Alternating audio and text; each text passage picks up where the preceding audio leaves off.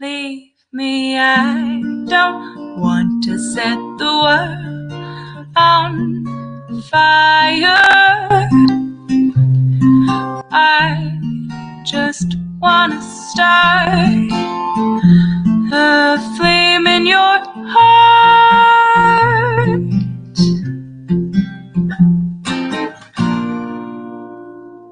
All right, welcome everyone to the Tori Says Show. So today we have some interesting things to cover together. I had done a show on Antarctica a very, very long time ago and about Greenland. And I think we're going to be revisiting that today, just kind of reminding ourselves of a few political things that have happened on that scale, because it's really, really important that we kind of get a jolt reminder of this. We need a reminder of what is to come soon. So what do we start with today?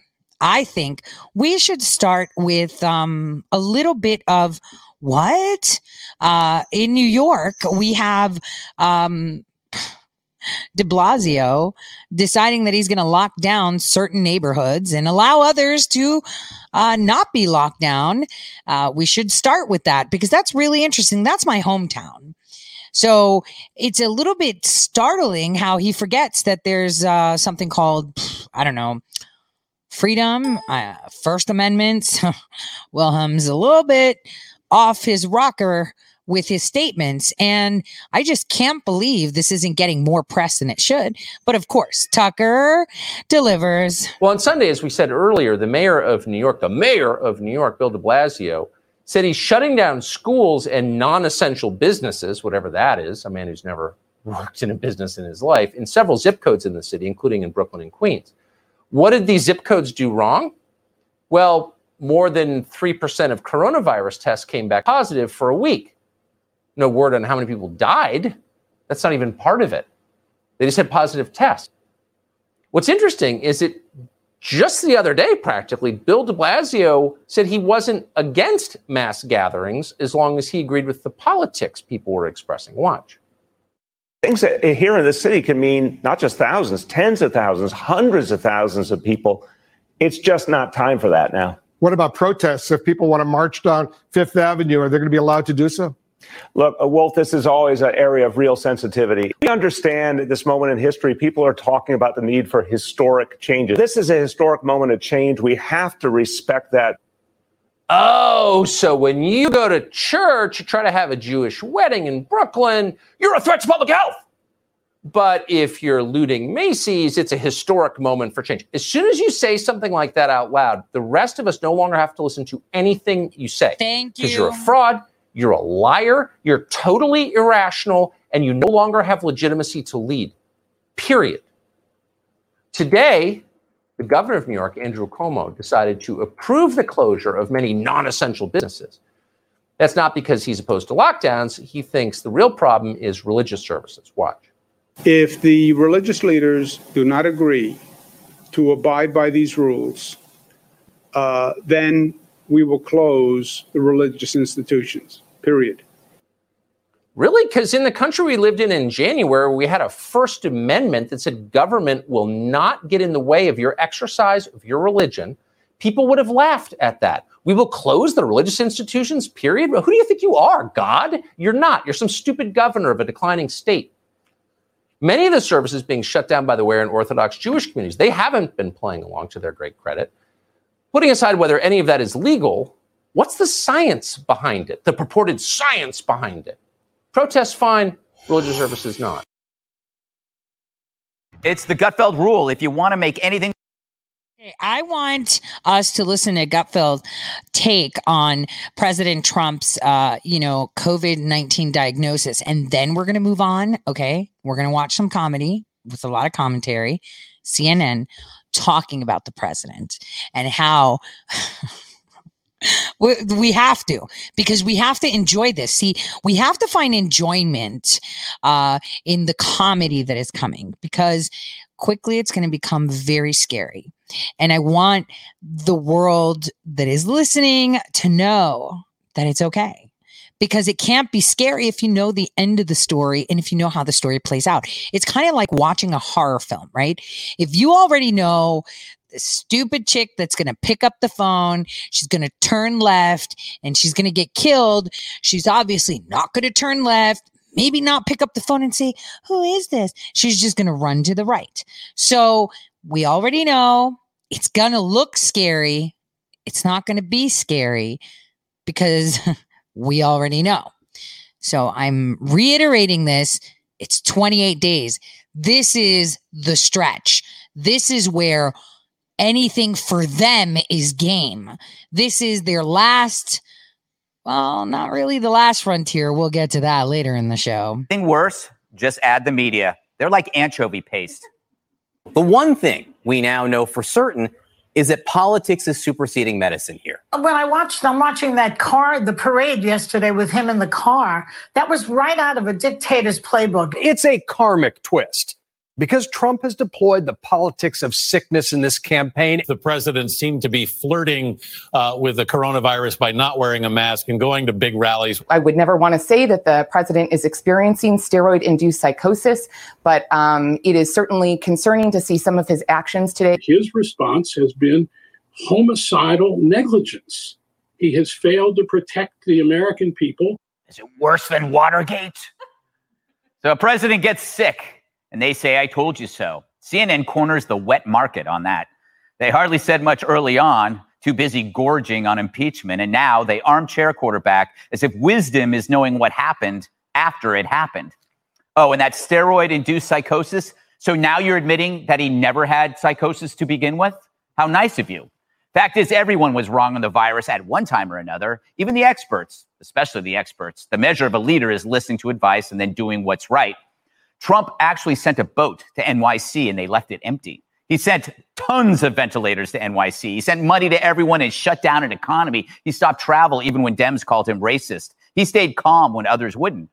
But he also knew that as a leader, he must endure risk to expect risk from others. You go to work, so must he.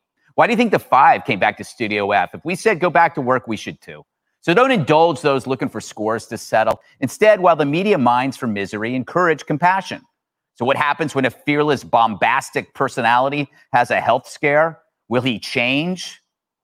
Of course, Trump might be Trump forever. But the scariest thing for never-Trumpers is a healthy Trump in a country that prefers it. Still, a health shock can change people for good. Look at me. I went through childbirth at an early age, and I haven't been the same since. Dana, so they sound the alarm. The media sounds the alarm that it's way worse than you think, right, on Friday. And now he's not at death's door, so he must be a murderer. He's out and about. He's a murderer. I think that there's no doubt the White House did not have a good initial communications rollout on this on Saturday. And I think that the press office did as best as they could. But if they're going to be cut out of the loop, then you can't expect them to do a good job. And I think that that was a real disservice to Kayleigh McEnany and her team. And she deserves better. And I hope that they demand better from the White House chief of staff. That was no bueno. No bueno? No bueno. However, no cultural appropriation here, Dana. Not getting complete information or information in the right way that you want it does not mean that you can then speculate about the president's health. It doesn't work that way. It's not like, it's like saying, I know that the president's doctor is saying this, but my aunt posted something on Facebook that she saw on WMD, and that must be something that we should really take seriously going forward. So, there was watching that montage, I can see why some people watch Fox all day long. I know, because we are real. Whereas Jesse, I imagine like at CNN, they have those morning board meetings and they have a machine that gauges what is the most bizarre, deranged theory. And then when that goes in the red zone, they go, put that in the lineup. Psychosis. There were a lot of scandals and conspiracies over the weekend, Greg. I had body doubles, we were told. We said staged photo ops. Russian intelligence officers were in Walter Reed operating on the president. We heard about the Secret Service gate. After the media watched video of COVID crowds screaming in the faces of law enforcement officers all summer. Right. All of a sudden they cared about law enforcement driving in a car with all the PPE and the mask. The guys probably had already gotten COVID or they volunteered, which were the reports. I don't know, Greg. I think now the president is invincible just by the way the media has set expectations so low. This thing was supposed to be a death sentence, and he's walking out of Walter Reed 3 days later, better than ever. I just don't think they played this right. What do you think, Juan? He's walking out of Walter Reed better than ever. He I'm glad looks you're not healthy, my and doctor. He's been released. Look, I don't think he fully, looks. I just wish I wish the best for him. But I gotta say, everybody, including his own doctor, says we got to keep an eye on him. He's Absolutely. going back to the White House where they've got tremendous medical. It's not like you or me going home. Well, I'm just saying, if you So I'm look at just the saying. coverage, they look like No. crypt keepers No, over the weekend. I Juan. don't think so. I think that you've got a situation, and Greg, this speaks to your monologue. I think this is an example of what about? Well, somebody else made a mistake once, and so he made a mistake, and he's just trying to be optimistic. The reality is he downplayed this virus all along by his own admission. That's not me speaking. That's him on tape to Woodward. See, so I'm going to downplay this, right? Okay. He then downplays it. He doesn't follow the science rules. He says science, this scientist says that. So much for took the Dr. advice of every Fauci, so expert. much for Dr. He took the Berg. advice of every expert. No, he did not. Obviously did not. Oh, he And then obviously did not? How do you know? He mocks Joe Biden. He says, oh, look at that big mask. Trump Look at him mocks a distancing candidate? people. Oh, my God. He mocks this guy. And again, the example to the American people is the mask is political. It's not a matter of science. It's not your best protection.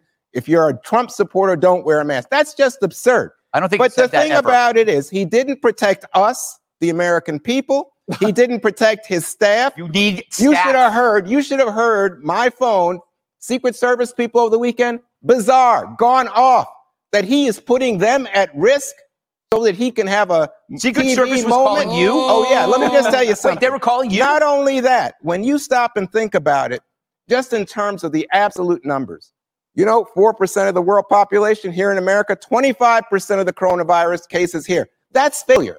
No, That's it's an not. absolute failure. So Dude, you can you say, don't know oh, what he's you're out of the talking about. hospital. You haven't done the math. But you gotta hold on and say, wait a second. I hope this is not just about appearances and spin. I hope that he's okay. Well, you don't sound like you hope he's okay. I do. No, he's dancing just on the spent grave. 2 minutes just ripping but I mean, the it's guy. like what John Bolton said. John Bolton said everything is about his reelection. You know what It's the not media about said us. for years? He's a dictator. Yeah. He just wants a power grab. And you know what he did? Not act like a dictator. He gave the power to the governors and local authorities to make decisions about the different regions of this country because he understands that we're a nation of great liberties and freedoms. And Well, we don't need her to tell her that. We knew it. I wrote it. I told you that's the best way you make the people see. It's not about dictatorship. It's about giving power back to the people so they can understand, hey, you had the power and you elected this governor. Now eat it. Sleep in it. Oh, you don't like it? Then don't vote for someone like that again. That was the whole point of that. We already know that. So I wanted you guys to watch this, okay? Just for some giggles. But before we get into the torture, I wanted to show the clip that was created into an ad by the president with him coming back home. Now, he was obviously out of breath. I mean, my fat behind would be out of breath running across the grass and going up the stairs, let alone if you just supposedly had the flu. I mean, COVID. So it was great to see him. But what it reminded me of was he had that emotion and the poise that Eisenhower had when he disappeared from the eyes of the media and the nation for a good chunk of the day for a dentist appointment. So I call this the dentist appointment presser or ad. So I really like that. That got me really riled up, and I was like, yes. But I saw that the media was really, really upset that the president was better. I know they all wanted him to exit Walter Reed in one way, and that's a casket for sure. But it was really upsetting to see their response rather than say, hey, he's sick. He's going to be monitoring it. Kind of like if you get the flu, you're sick. You're not going to sit. Obviously, he's the president. So, of course, he'll be in the hospital. I don't care if it's a flu, a broken toe. I want him to have the best care ever. And I'm totally for him being in the hospital and working from there if anything like this happened. Let's get it straight. But this is Teflon Don. All right. Teflon Don, and they are so angry. I mean, this is the best meme I've seen. I watched it like maybe 50 times in a go, and all I could do was laugh.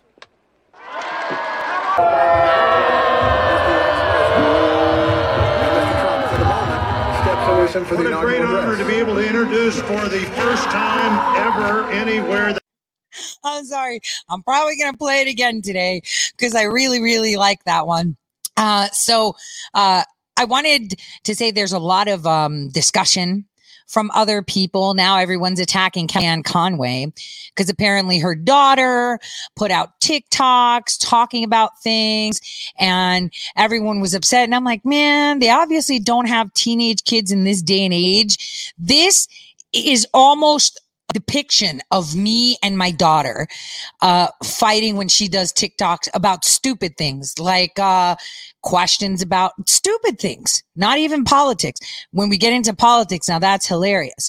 But listen to this. And they all were trashing her for this because her daughter, who's 15, says whatever she wants. Don't forget who her daddy is, and they're holding it against Kellyanne Conway. And it's like, obviously these people are childless with teens in this era, because in this era, the teens are completely different. Take a listen to this TikTok. Totally reminds me of me and my daughter. Mother about COVID? What? You've caused so much disruption. Disruption? You lied about your fucking mother about COVID? No, Mom. About COVID? It's how it's how I interpreted it. You're taping me again? Oh my gosh. Do you know how many times I've done that? You've caused so much disruption. Disruption? You lied about your fucking mother about COVID? No, Mom. About COVID? It's how I interpreted it. You're taping me again? So that's something that me and my daughter fought. That's me and my daughter all the time. So, kids like that in this age, teens with their TikToks and their Instagrams and whatnot, happens all the time, you guys, all the time. It is so annoying. I wanted to point out, where is it? So North Dakota has woken up. They're writing in their governor, and I am so proud of them that they're going to write in a governor because they're tired of Governor Burgum, Mr. Gates of Hell, contact tracing. Let's use drones to take people's temperature, and if they cough, the FEMA camps, the actual executive order that says that they can come, collect you, and put you in a FEMA camp for forced quarantine. That says it all. So congratulations to North Dakotans that are going to be writing in a governor. Show them that you have power. This is what every state should be doing. You're upset with your governor. They did you wrong. You don't have to put up with it. You don't have to do ticket. You can write it in. And I'm really excited for that. Now, this is my favorite meme ever. And for those of you listening on podcast, it's the president of the United States where he was talking, with the suit, no tie, but it has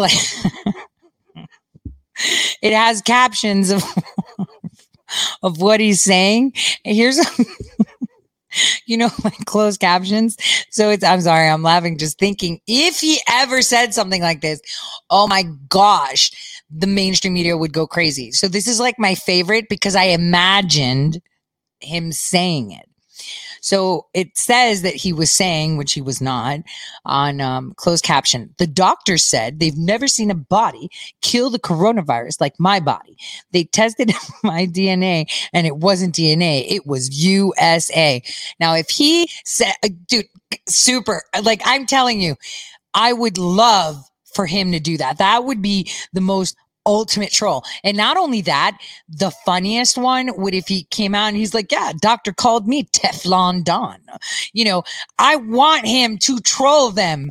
I am, or doctor said I'm built like a juggernaut, fueled by Big Macs and Diet Coke. Make them go insane, which they have. I mean, Cuomo has lost his mind. Here's a short clip of him. This is crazy. We must listen to it. And for those of you that are watching, I swear to gosh, I see like he has like extra teeth. I don't know if they put extra teeth for his veneers to widen his smile. That's something that's my insecurity because my teeth are small and I always wanted to widen my smile. And I was like, maybe I'll do that Smile Direct thing or something. But he looks like he has extra teeth and that he got lip injections and that he's wearing lipstick. So I want you to listen to him and, you know, Cooper, you remember Cooper, right? With the latex and the buttocks out and his boyfriend on a leash. Yeah, that guy. They're sitting here talking smack about the president. And here's the tweet. There he is, his hair blown majestically. I hold rallies and I tell you to ignore masks, and I rip mine off as I vanquish the virus because I'm a leader. Fear not, COVID. Huh. What a bunch of BS, says Cuomo. You need to listen to him. He sounds so upset. So upset. Take a listen. Majestically. I am Chris Cuomo. Welcome to prime time, but more accurately, just welcome to the land of confusion. Is there anything more to say? Really? Do any of you not get what's happening? I know you go to your respective partisan corners, especially at this time of night, for succor, S-U-C-C-O-R, not S-U-C-K-E-R. I don't judge. Tell me why I'm right to hate him. Tell me why I'm right to love him. Does anybody really need to tell you anything? There he is, hair blown majestically, reshooting the scene for his own ad. I hold rallies, and I tell you to ignore masks, and I rip mine off as I vanquish the virus because I am a leader. Fear not, COVID. What a bunch of bullshit. Going back to the White House, if you want to know the reality, the truth, okay? The virus is the truth. The virus doesn't care about left and right. The virus does what's reasonable. You give me a chance, I'll spread. You keep away from me, you don't give me a chance, I run out of hosts, I die. I am the truth. If you're doing the right thing, you don't see me that much. If you're doing the wrong thing, you do. The White House is literally what we fear the most, a rash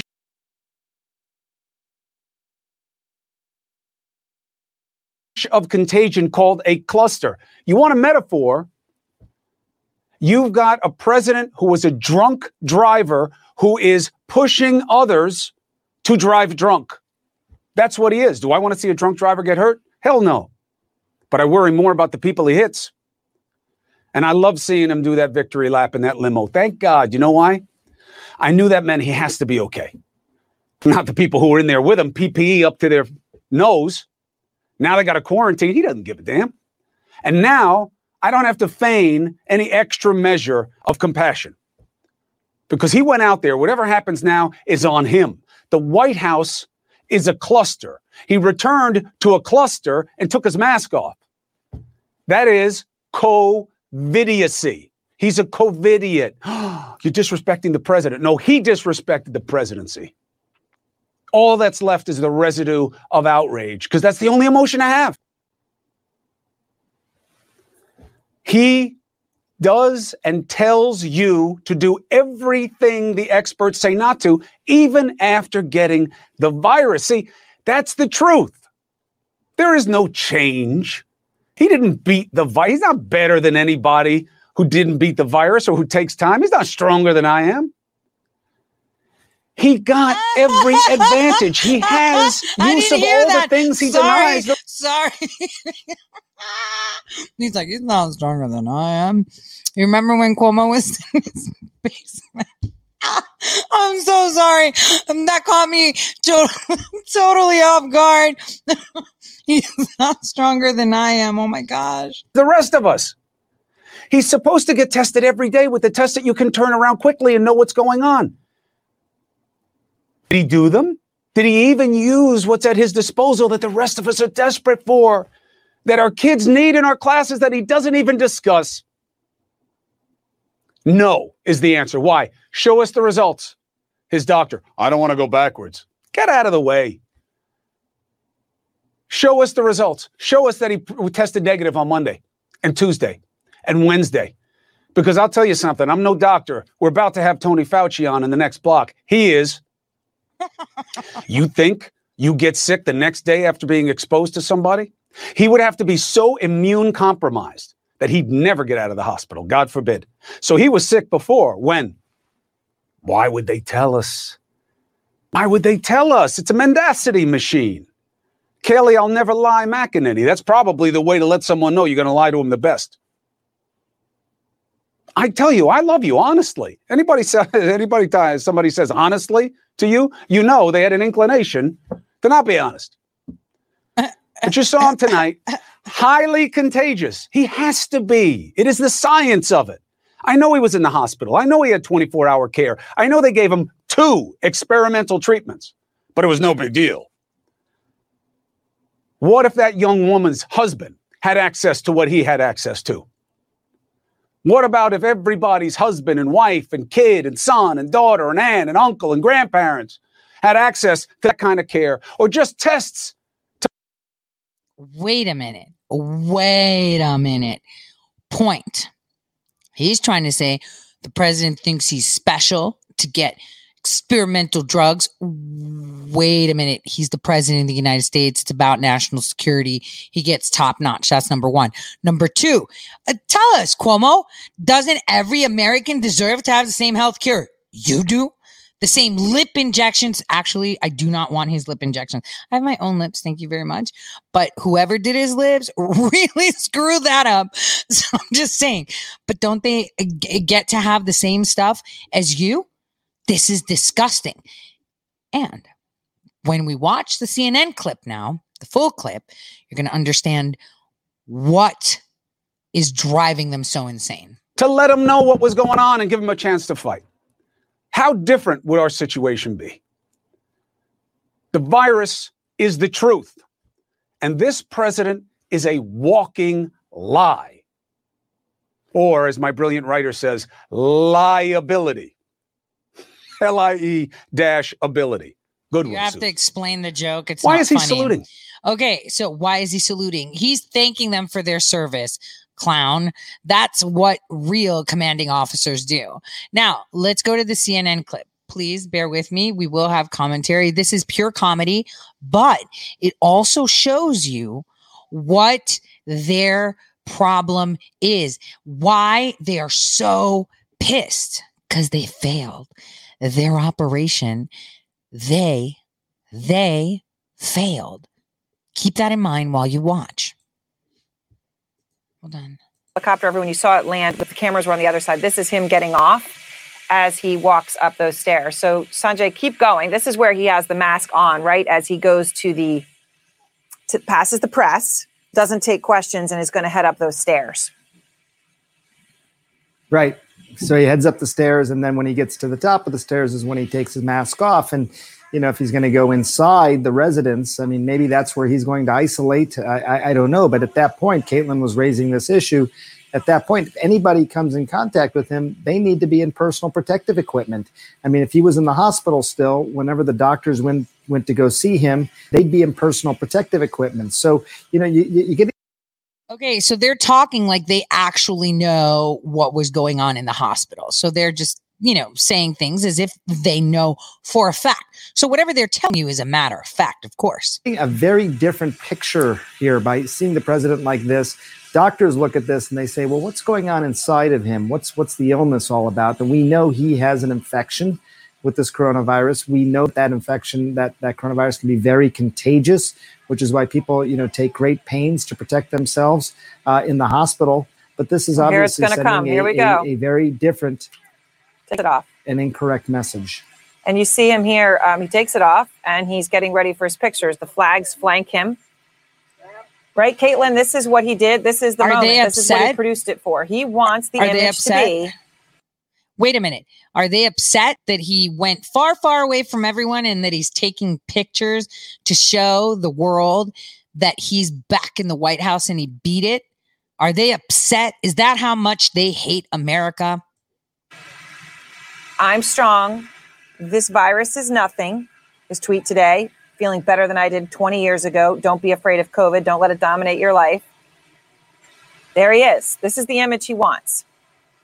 Yeah, and let us remind viewers now that the president is on steroids and a drug that fewer than 10 people outside of clinical trials have gotten inside the United States to deal with coronavirus. He had a level of treatment and a level of care that most Americans would not get. That's understandable. He is the president of the United States. Finally, obviously, everyone expects that. But what the president is portraying by taking his mask off when he gets back to the Truman balcony to give this grand return to the White House is that everything is fine. And as he said, don't let coronavirus control your life. But that is very much still a president who has coronavirus. Despite the lights and the flags and the staged entrance that the president wants to create, he still has coronavirus. And he is only a few days into the diagnosis. And Aaron, today his doctor didn't reveal a lot of information, as he hasn't for the past 2 days, but he did still say that he won't breathe a sigh of relief until Monday. That's a full week from today.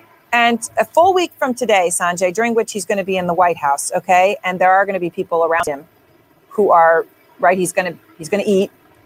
That's the way the whole thing is. He wants this image.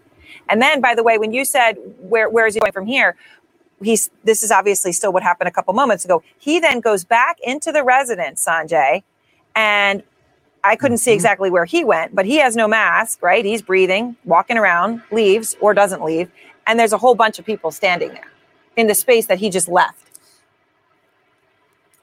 This is, I mean, oh my gosh, the coronavirus is just gonna hang out there and everyone's gonna die. So when you wear your mask, you have to wear it all the time, in your car, in the bathroom, while you sleep, in your house, when you walk through everywhere. His message was perfect. People are terrified of going outside. There are people that are actually terrified and they're like, oh, I could die. Stop. It's flu season. So what are we going to do? Walk out in hazmat suits. This is all about, and I've said this and now people are catching on finally. It was all about depersonaing you. No personalization, dehumanizing you, considering every other human being as a threat. Now they sound really upset. They sound very upset that the president took his mask off. He's just a super spreader now. They're all talking about the Rose Garden. They're all saying it's there. We all know that it didn't come from there. And, I'm glad that they said he is the president. He should have top-notch therapies. I would like, the doctor to say hydroxychloroquine did it, to say, hey, weren't you guys advocating to not let people have this because they're all going to die and stuff? That's what I wanted, but I want that to come out.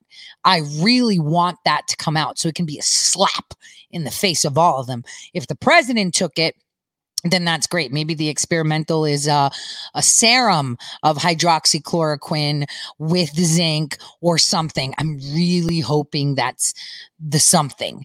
I'm really hoping that could be the real smack in the face. You guys were saying that it doesn't work. You paid for research and tainted the Bible of medicine with fake research so that you can kill people. I really want him to flip that table on them and give it to them. But let's see what else they have to say. Now, he is likely expelling virus into the air. Outside, you could argue a lot better than inside, although there were some people close to him even outside. But now inside, and it's hard for me to tell from these images, but it looks like there's several people around him. I just don't get it. This breaks every protocol, and there's no sort of equivocation here. People know that he has the virus. They know that he could be spreading the virus to other people. I mean, that's a huge concern. And Caitlin raised the point about the medications again. Mm-hmm. The thing about it is, you say, well, he looks really good. Well, and everyone should be glad that he looks good.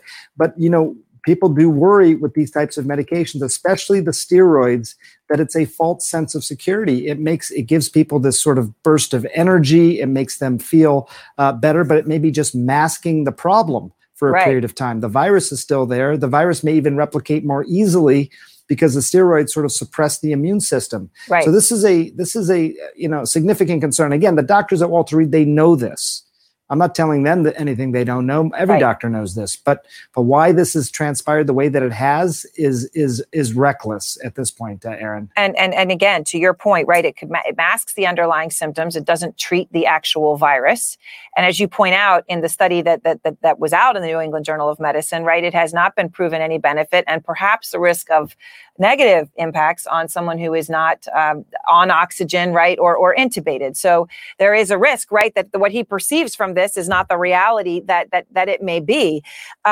Let me bring in here Dr. Jonathan Reiner, add him to our conversation, director of the Cardiac Cath Lab at George Washington University Hospital. And of course, in the context of what we're looking at this very moment, Dr. Reiner, you advise the White House medical team under President George W. Bush, talking to the public about Dick Cheney and his heart issues as we went through that. Also with me, Dr. Jeremy Faust, emergency physician at Brigham and Women's Hospital. He has been treating and is treating now coronavirus patients, and Abby Phillip, our political correspondent. So let me start with you, Dr. Reiner. What we're seeing here really looks like. Wait, let's just stop 1 second. So I was just thinking, how does Zucker collect these panels of doctors? Does he say, yeah, isn't it just terrible President Trump is doing? He's like a super spreader and leaving clouds of virus hanging out, which can't survive, by the way, out on its open. Its shelf life is super tiny and it can't just hang out in the air unless he coughs and it sits on a surface and somebody touches it. I mean, that's how colds and flus are, transmitted.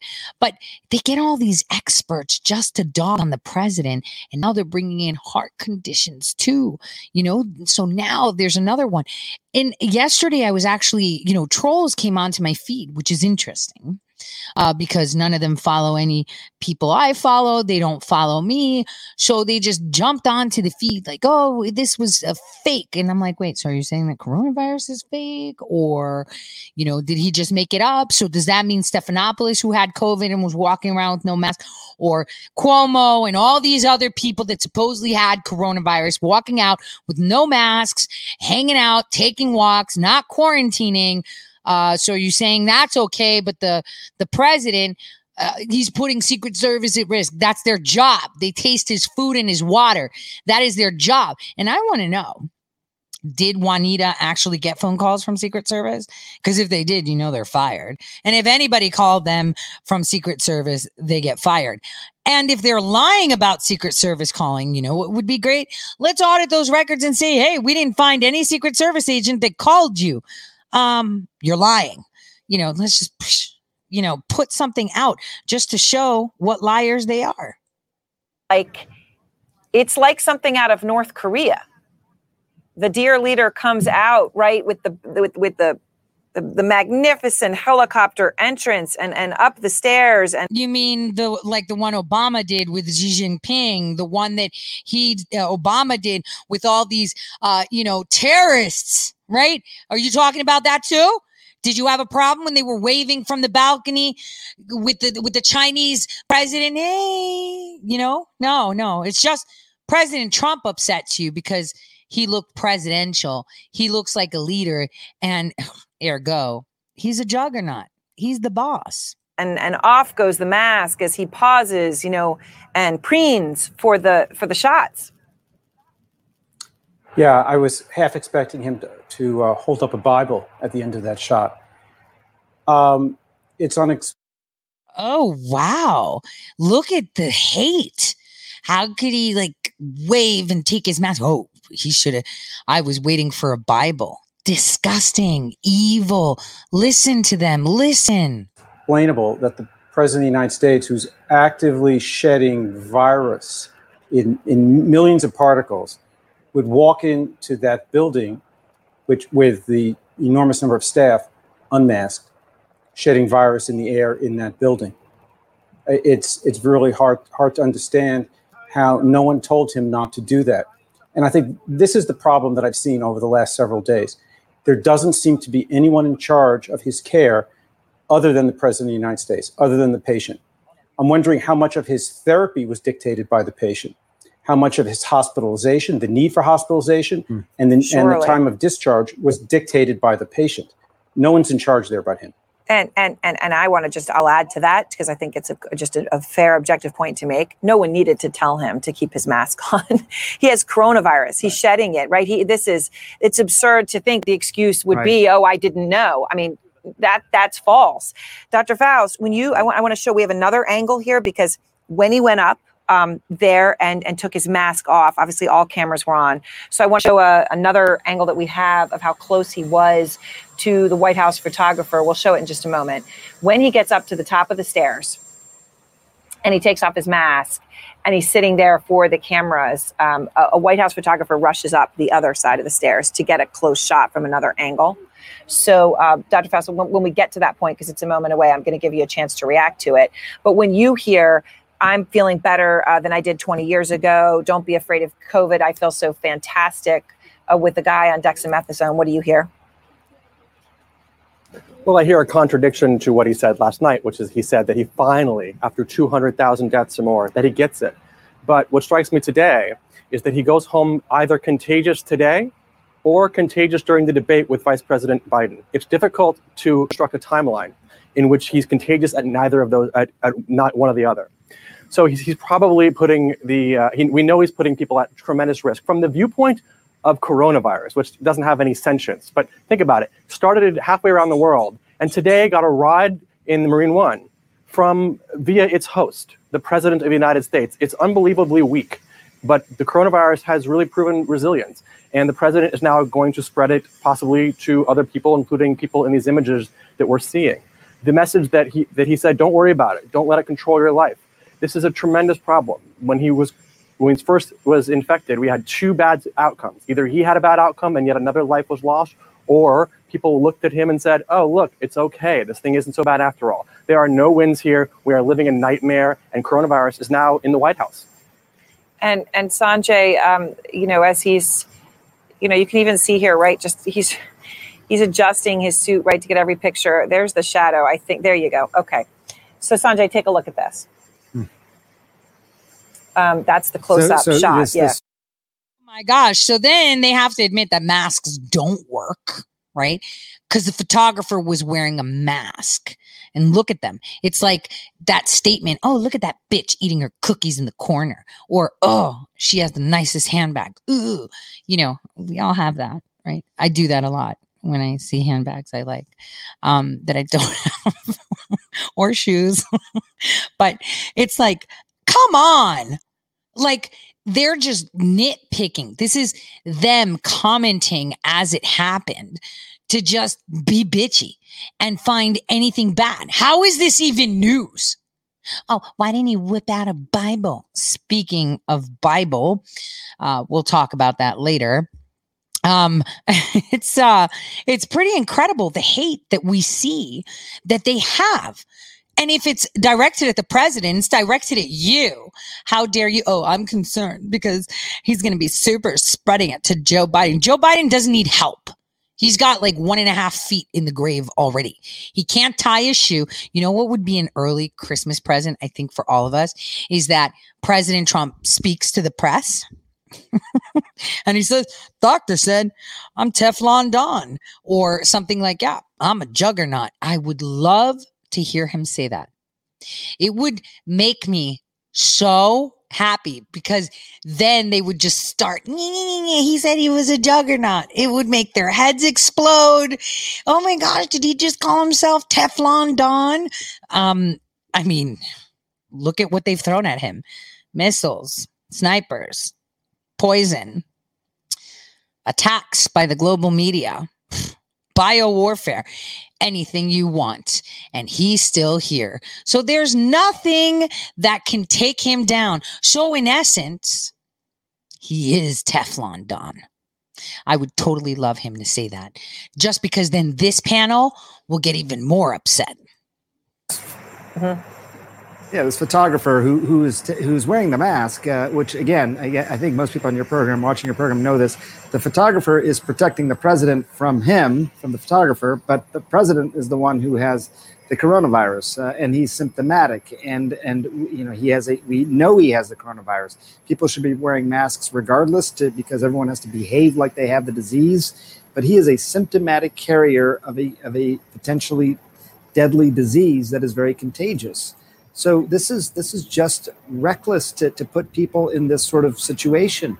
And again, we see him walk in a few minutes into the residence. There's other people around. I really don't get this at all. This is, I mean, there is stuff that is just, pretty reckless, but at some point it's becoming absurd. So this goes back to my pink water theory from yesterday.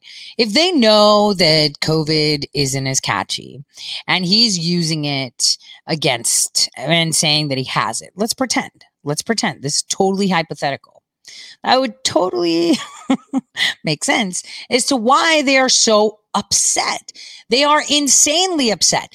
This is why he needs to just gaslight them even more. He needs to gaslight them even more so that he could say, I'm Teflon Don, or I'm a juggernaut, say things like that just to make them start foaming, because their true faces are starting to come to surface. And the world needs to see that. Why so much insane hate? Oh, really? Secret Service agents called you? Show us the call records. Get them on voice. That's BS. Secret Service would never betray the president. They taste his food knowing that they could die first. So I'm going to have to call BS on that one. So again, it's probably that they've been using this. They've been weaponizing it, and they're upset that the president's like, don't let this dominate you. You don't need to have this dominate you. We're going to get over this. We've got this. We've got this. I got a treatment. That means that you have a treatment. And if you're sick, you can have that treatment. That's the way it goes. And if people actually saw it like that, it wouldn't be so... I'm sorry. I just can't. I can't. I can't think of how there are people out there that are so upset with this. Now, I wanted to show you something before this disappears. Section 230 will be repealed. The president had asked for it, and I'll show you why he asked for it. Let me show you. This is why. He tweeted out, flu season is coming up. Many people every year, sometimes over 100,000, and despite the vaccine, die from the flu. Are we going to close down our country? No, we have learned to live with it, just like we are learning to live with COVID. In most populations, far less lethal. Twitter put out this. This tweet violated the Twitter rules about spreading misleading and potentially harmful information related to COVID-19. However, Twitter has determined that it may be in the public's interest for the tweet to remain accessible. Are you kidding? So the president tweeted this out. Repeal Section 230. That's what's up. And that should have been done yesterday.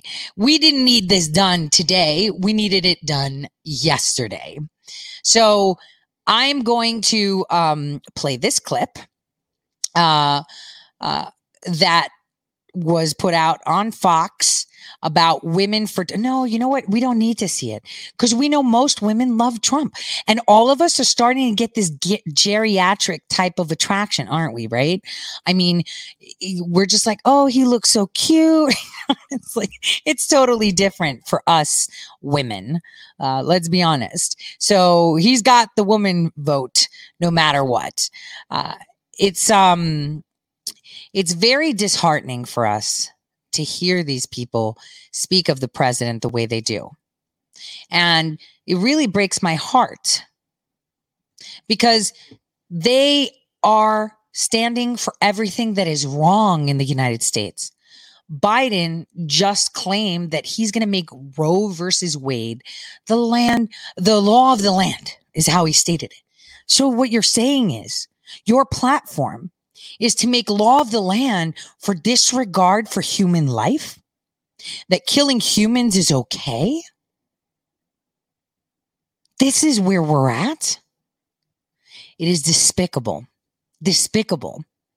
And, the fact that they're all about infanticide, eldercide, should alarm every single American. How do you run on a platform that proclaims murder as a basis?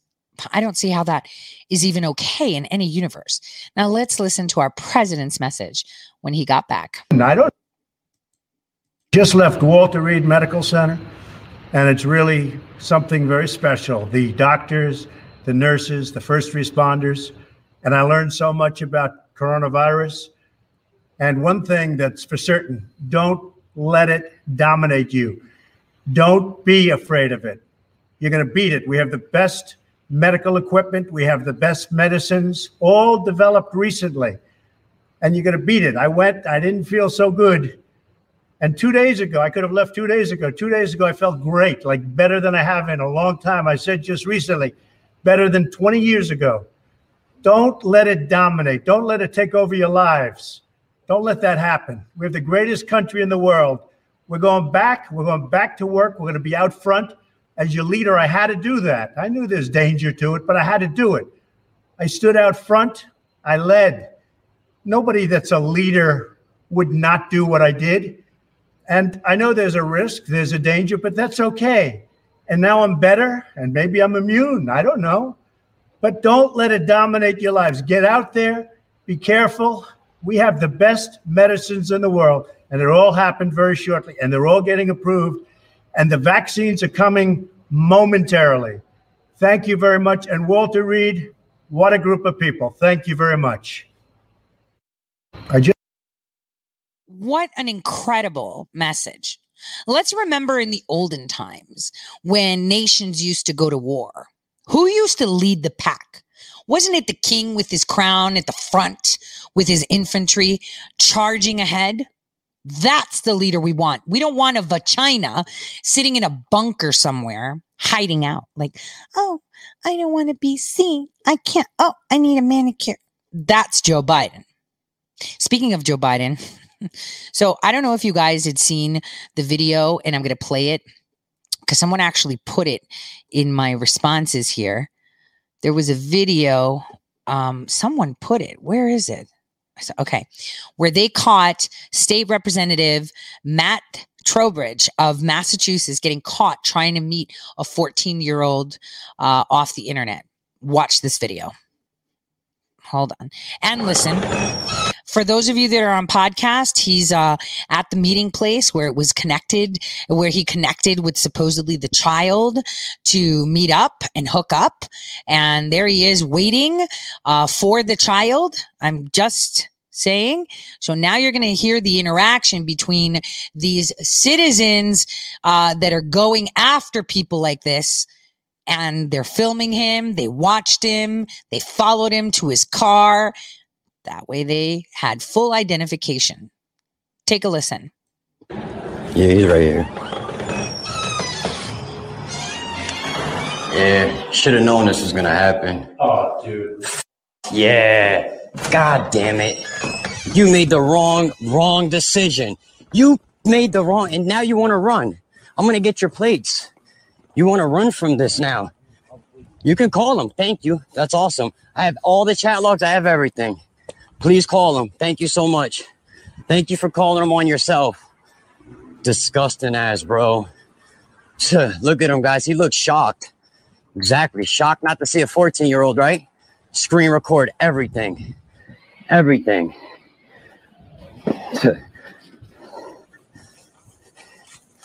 I'm not a cop. You're not being detained. I do have some questions for you. I want to know why you were here today and why do you think it's okay to meet a 14-year-old minor off the internet? Why do you think it's okay? You want to just sit here and not say nothing, huh? Yeah. Just know you were going to come here and destroy a kid's life. You literally came, left work. Look at him, guys, in his work. Came here to meet a kid, a 14-year-old, to worship his balls. He told him he wanted to worship his balls. Worship his balls. You're disgusting, bro. You look at you. You definitely have sense. You look like you got a good job. Like, what is wrong with you, man? Everybody knows what I do in my community, man. You're like number 70, bro. You can hide your face. I have your face. I have your pictures. I have everything. Yeah. You're disgusting. Right here, A8YR. There you go. Disgusting pig. Stop meeting minors off the internet. Stop it. Stop meeting minors off the internet. Stop it. Let's go. Let's go for a jog. Let's go for a jog. So the reason that I wanted to show you this is because there's a picture of that guy with Joe Biden with a young little girl. Looks like he's either Joe Biden's wingman or is Joe Biden his wingman, which is pretty crazy, isn't it? Because Joe Biden said something about kids again. Let me find that video. Joe Biden, I'm back. He said, I'll be back, or I'm coming back, or something like that. I'm going to find that video clip because it was, listen to this. This is so creepy. And this is probably Sloan Catering getting some stuff ready for him. Take a listen to this. Good news is, for me, I'm here. The bad news for you is I'm coming back. I'm coming back. And I want to see these beautiful young ladies. I want to see them dancing when they're 4 years older, too. What? He wants to see them dancing when they're 4 years old or 2. And the bad news for you is that I'm back. Predator, we're not going to give you the case.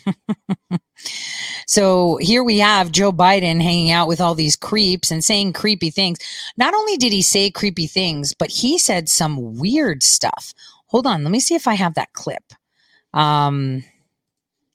He said something super bizarre, that you're not, that I think Black Lives Matter means something completely different, for the Democrats. Take a listen to this. The reason I was able to stay sequestered in my home is because some black woman was able to stack the grocery shelf. The reason I was able to stay sequestered in my home is because I retweeted Katrina Pearson, who said, if you're not stacking groceries on Joe Biden's shelf, you ain't black. That's what they think of you. And to think that they are supposedly his base. So incredible. So I was shocked. I'm completely shocked. But what is there more that we can say? Tell me, guys. Is there anything more that we can say? Let's remind ourselves of what a Biden America looks like. This has been declared a riot.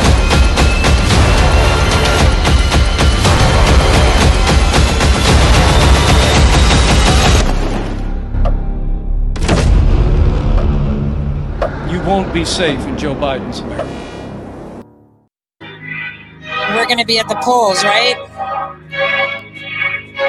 At the polls.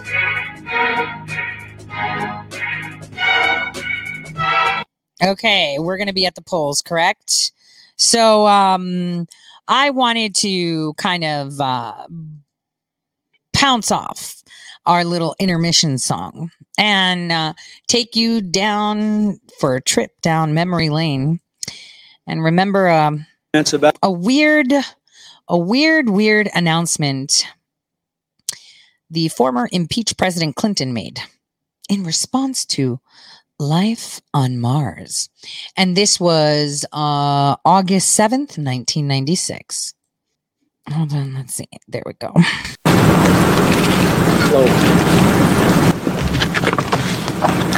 Good afternoon.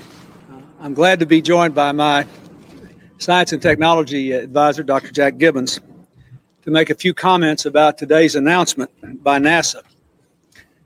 This is the product of years of exploration and months of intensive study by some of the world's most distinguished scientists.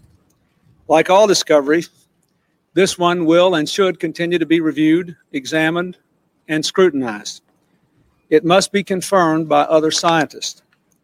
But clearly, the fact that something of this magnitude is being explored is another vindication of America's space program and our continuing support for it, even in these tough financial times.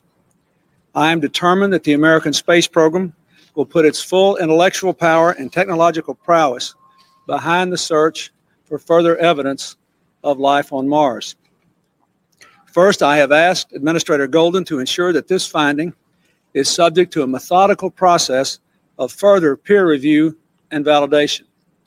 Second, I have asked the Vice President to convene at the White House before the end of the year a bipartisan space summit on the future of America's space program.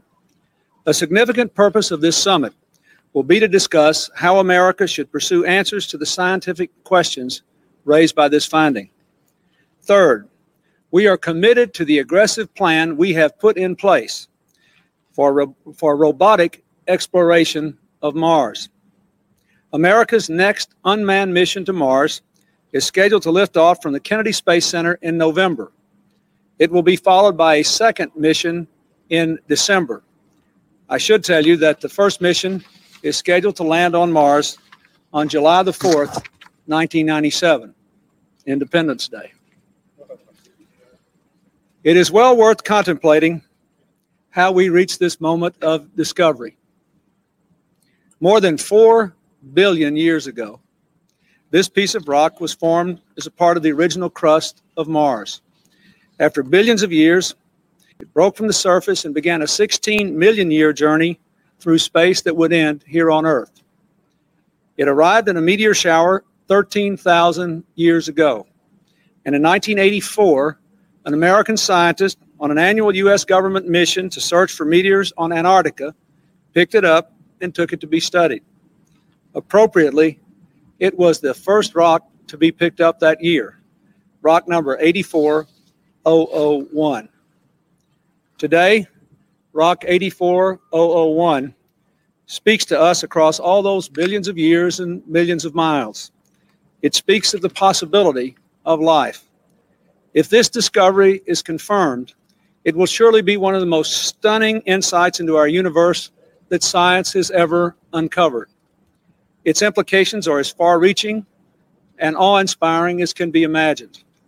Even as it promises answers to some of our oldest questions, it poses still others even more fundamental. We will continue to listen closely to what it has to say as we continue the search for answers and for knowledge that is as old as humanity itself, but essential to our people's future. Thank you. President, Republicans right now are going through a wrenching abortion debate. At the same time, pro-choice advocates have created the Pro-Choice Public Education Project, they're calling it. They say abortion rights are under a very grave danger. Would you agree with that assessment, and what do you think of the Republicans' troubles? Well, they're only under grave danger if the election results in a change in the occupant of the White House.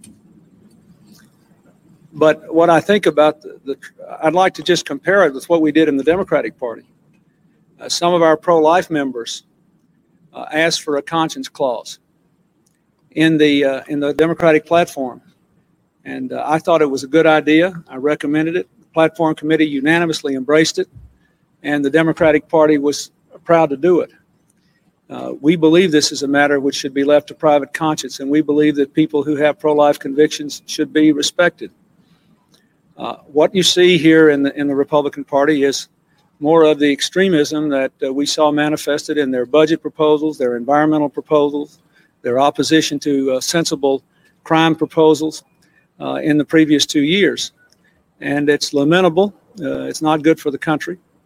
And I would just say that in this convention season, we would welcome thoughtful, moderate, concerned Republicans and independents to join our party this year and to help keep moving America forward and bringing America together. You do not feel the rights are under grave danger at this point?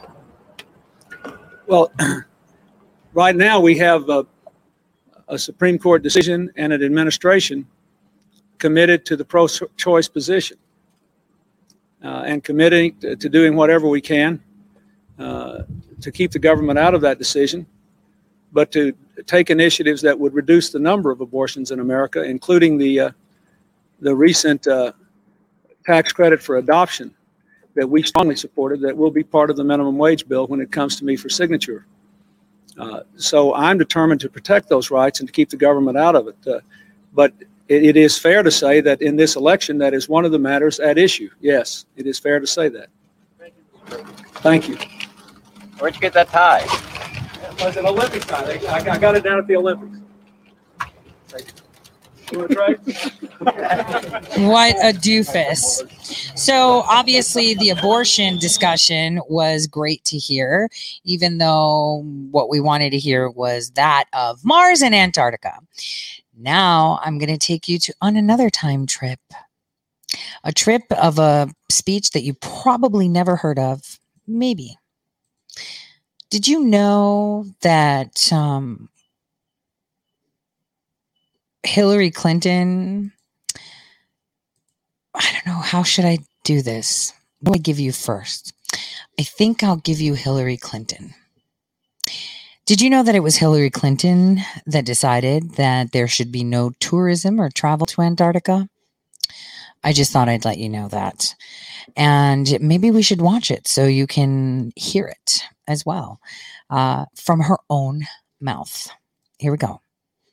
When the cruise ship, the MS Explorer, struck an iceberg in Antarctic waters 15 months ago, everybody was rescued. Nearly 155 passengers and crew members were evacuated. However, international concern involves more than the possible human toll. The reality of tourist ships sinking in ecologically fragile waters caught international attention at a U.S. State Department conference on Antarctica. Secretary of State Hillary Clinton calls for tighter regulation of tourism in Antarctica. Strengthening environmental regulation is especially important as tourism to the Antarctica increases. Delegates from 47 countries are reviewing the now 50-year-old Antarctic Treaty, which preserved the land and ice shelves of the region for peaceful purposes. Thanks to the world. Clinton said the treaty is relevant today. So the treaty is a blueprint for the kind of international cooperation that will be needed more and more to address the challenges of the 21st century. These seals and other polar region inhabitants are among the concerns of the conference delegates. Clinton says polar animals are endangered, their critical food and water sources jeopardized by the effects of global warming. The changes underway in the Arctic will have long-term impacts on our economic future, our energy future, and indeed, again, the future of our planet. So it is crucial that we work together. Clinton outlined a U.S. proposal to restrict the number of passengers allowed ashore from tour ships in the Antarctic. The chair of the conference is Norwegian Foreign Minister Jonas Støre from the Northern Hemisphere's Arctic Council. He said all countries should be concerned with protecting both polar regions from the effects of global warming. The ice is melting, as we know, not only in the polar regions, but also in most other ice-covered areas of the world, affecting ecosystems. It is also happening in the Himalayas, the Andes, and even on the Kilimanjaro. Støre said the melting ice could lead to flooding and drought around the world. In his words, a very gloomy picture. Catherine Cannon, VOA News, Washington. Interesting. Well, so when I spoke about Antarctica last year around this time, I think it was like November time. I was doing it because I found something super curious. And because I've been working on something since July 23rd, 2019. So like I've said, I've got a huge Epstein file and I follow his little Lolita and everything. And there are things you don't know of and they're way stranger than fiction. But how am I going to put this better? So I think I mentioned the other it was months ago. It was during the first wave of this infodemic where I was in a car, either a Lyft or an Uber, and I met a guy that was part of Operation Deep Freeze in 1982, 1983. And that was interesting. You see how things work, right? How things are so bizarre. But a thing that a lot of people don't know about is a really, really small nation that not a lot of people even know exists. It's called Suriname. Suriname. Do you know where Suriname is? It's in South America. And it's what I like to call it's in the north. It's between French Guiana and Guyana, right? North of Brazil. And they're very active part in contracting. So I'm going to show you something now, and I'll describe it to those that are listening. So there's a company named Improcer, and they are a private security company. Their logo is a bunch of lions holding up a security badge, and it says Innovative Protective Services, IPS.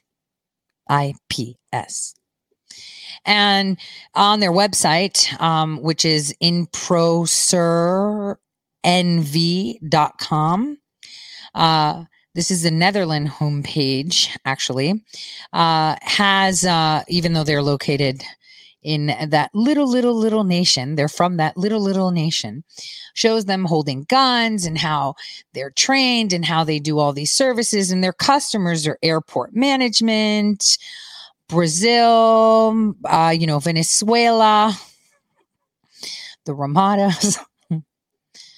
But they are missing something key here. And that key is what I'm about to show you that you probably missed. It's a report, actually. Where is it?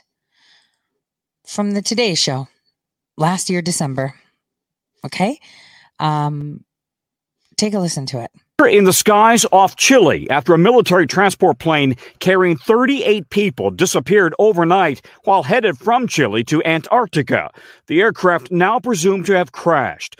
Officials say the Chilean Air Force plane, a C-130 Hercules similar to this one, was flying to a base in Antarctica, transferring personnel to inspect a floating fuel supply pipeline. The aircraft taking off shortly before 5 p.m. from the southern city of Punta Arenas, more than 1,800 miles from the capital of Santiago, losing contact at 6:13 p.m. and the ocean between the tip of South America and Antarctica. In a statement early Tuesday, the Chilean Air Force said the plane had not been heard from in more than 7 hours and likely would have run out of fuel around 12:40 a.m.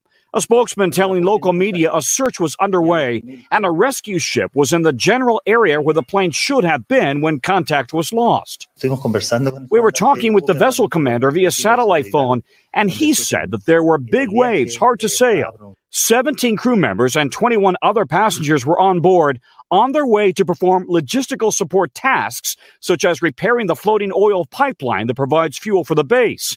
This morning, as the search continues, the mystery grows about a plane that seems to have vanished from the sky.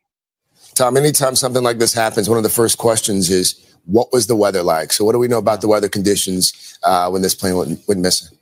Yeah, the Chilean military says the weather was good at the time. Search coordinators believe this plane was a little more than halfway through its 770-mile journey when it disappeared. And by the way, the C-130 is a 4-engine workhorse of the military in the U.S. and around the world. It's been used since 1956. As anybody in the military knows, it transports troops and equipment and cargo. Pretty good safety record overall. So, I wanted to share that with you as we delve into just an introduction, not much, because this is going to be coming to the surface soon. I wanted to, there's this channel that I like. Is this the one? I'm trying to find it. There's this channel. It's called Periscope Film. And I like his footage, and I thought I would share some of the footage with you. But what I wanted to tell you about this aircraft. So this aircraft disappeared, but apparently, listen, remember that unscathed passport that flew out of the hijacker's pocket in the airplane when windows are supposedly closed, through the burning debris and all the way down unscathed? Well, they found debris with the identification of the plane in the water. Now, I want you to know that there were no survivors. They supposedly didn't find any of them. And in people that were at that, in that plane, in that cargo plane were a mix of persons. It was quite an interesting mix. There were 3 Chilean soldiers, 2 were civilians that were engineers and worked for the construction firm that deals with the floating fuel. See, basically, because we have a lot of bases that do research there, they need fuel and power to keep warm. Now, I know a lot of people tell you that it's so super cold in Antarctica, but it's like 9 degrees, negative 9 degrees Celsius, negative 10, negative 20, and on really bad days, maybe negative 40, right? But I'm going to tell you, it was like last winter or the winter before that. No, it was last winter. It was like colder on Mars. It was colder in North Dakota than it was on Mars. I think North Dakota is something way colder than Antarctica. But there were university students, civil engineers, members of the Air Force, undetermined of what nation, okay, and people from this Improser firm, security, guerrilla security. So those were the people that were on the plane that all disappeared in good weather, about 30 kilometers out to their destination, So that is what has come of that. That story was done, dusted. Nobody wanted to kind of talk about it after that. It's done. No Americans, well, none stated. And so that was it. So this guy here obtains footage. He has a Patreon and it's periscopefilm.com. I don't know the person, but I want you to watch this. Just all this footage. It's pretty interesting. And the answered riddle of whether Antarctica is a continent or 2 great islands separated by a channel beneath the polar ice cap. Deep in this bitter vortex of wind and snow may be found the secret of weather. The Antarctic has been invaded by adventurous men several times. The land, when a little band of scientists and Navy men literally carved their own community out of ice and snow. Little America. Under the guidance of Rear Admiral Richard E. Byrd, their organizer-in-chief, the group lived for a year and a half, defying the incredible cold of the long winter, when the temperature sometimes dropped to 70 degrees below zero. And even the Arctic rescues were snowbound. Safe in the haven they had built, the men defeated boredom by preparing for the milder weather of the Antarctic spring. To work trying out new equipment, making scientific tests of the ice shelf, unearthing the Antarctic secrets by plane and sled, boldly challenging the unknown. Like Byrd, who in 1935 lived a dangerous solitary life completely isolated near the South Pole for 4.5 months. It was these pioneers, with their now outdated equipment, the obsolete planes and old-fashioned whaling vessels, who blazed the way for Operation High Jump, the great expedition of 1946-47. Admiral Byrd was officer in charge of the project, while another polar veteran commanded Task Force 68, Rear Admiral Richard H. Cruzen.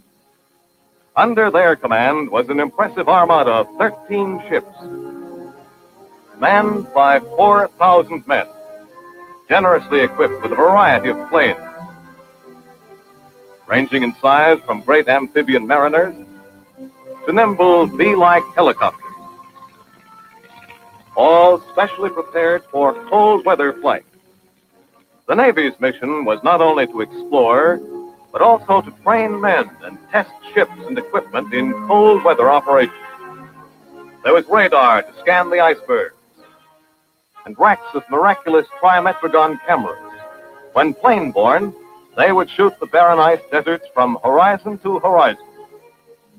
And there were dogs and sleds, for under extreme weather conditions, the oldest means of Antarctic transportation was still the most dependable. So selected Huskies were sent to special kennels in New Hampshire for training, while craftsmen kept their fingers nimble for rigging sleds. It was only after exhaustive their final up and gave the signal to go. And ventilators still thrust above the snow, lonely guardians of the base. It's more difficult to locate an entrance. That elaborate detecting device, an old-fashioned shovel, is brought into play, and a way in is soon found. Marine Captain Vernon D. Boyd, a veteran of the last expedition, makes the first entry. The only man in the world to imitate Santa Claus in a chimney that's underground. Well, maybe it's below ground because this is the South and not the North Pole. It is 6 years since a living thing has moved through that passage. When Captain Boyd disappears, the exploring party waits tensely for a sign from below. There it is, the signal that the main entrance has been discovered. Captain Boyd reappears to announce that the Antarctic's deep freezing has preserved everything perfectly. But the old camp is left untouched. Task Force 68 unloads its own supplies, faced by the Navy's tireless Seabees. Dog teams pitch in to do their bit into the Bay of and comes knocking at the door of Little America. Its unwilling hosts quickly slip their moorings and give their visitor a wide berth. 1,000 miles away, the Eastern Group has an adventure when Captain Dufek, its commander, while crossing on a line between the USS Brownson and Pine Island, is suddenly pitched into the icy sea, where death by exposure can come in a matter of minutes.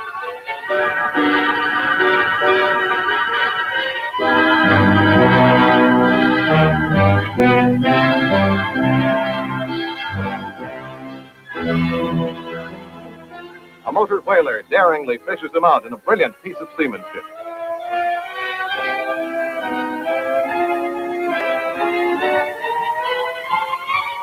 It is not an instant too soon. A little while longer in those terrifyingly icy waters, and Captain Dufek would have been beyond recovery. The great task of sending the mapping planes aloft goes on despite all mishaps. It was on such a mission the expedition's air tragedy occurred. The crash of a mariner and death of 3 of its crew. Whenever the weather allowed, the great bird rose up into the brilliant sky of the midnight sun, soaring over empires of ice, fantastic continents of clouds, as they foraged for aerial pictures, bringing back a treasure rarer than precious metal in their aerial cameras. The work went swiftly, with only a little time to play on skis, or have another round of that endless filibuster with those gentlemen from the deep, deep South. The brief Antarctic summer was drawing to a close. Preparations were hurriedly made for departure. Otherwise, the rapidly forming winter ice would trap the discovered Land O'Lakes, a fantastic snow-free oasis in the ice desert. As Task Force 68 slowly made its hazardous way homeward, it knew that its job had been well done, that men and equipment had come through at high operating efficiency, that the frontiers of the unknown had been pushed back a bit more, and man had advanced another tiny step in his everlasting struggle to conquer nature. All right, I really like those dun dun dun in the closings. I'm just a cheese ball, but the reason that I wanted you to hear it was that there's rare earth minerals, that there's a lot of minerals, lots of gold, lots of silver, lots of oil. But more importantly, something that people don't know is that in Antarctica, there's actually a Rothschild's Island. Did you know that? Yeah, there is. And what's super weird is that, nobody talks about it. And nobody talks about, that it's at the tip where that plane was going. It's by the Desco Mountains to the north entrance of what they call the Wilkins Sound. And what's more interesting is, like I said, on the 23rd of July, 2019, and like I said, I have a huge Epstein file. Something really bizarre happened. His jet, November 120 JE, which you have to go through archives to find because it was deleted, actually was seen to go there. And one would think, well, hold on a second. How did he get there? He'd have to refuel. It's not like it can get there. Can it go there? They tell us that the harsh weather. So I just wanted to say, on his first attempt of his alleged suicide, I'm just going to leave it at that. It's really interesting, very bizarre how he just appeared. His plane appeared in Antarctica while it was actually located at an airport, a very weird out there airport that is flanked by a research facility in Missouri. And I was just like, all right, so I've been following this for a while, specifically this American research facility that works in reflective coatings, and even nanotubules. It's a pretty interesting one, and it's out in the middle of nowhere that flanks an airport.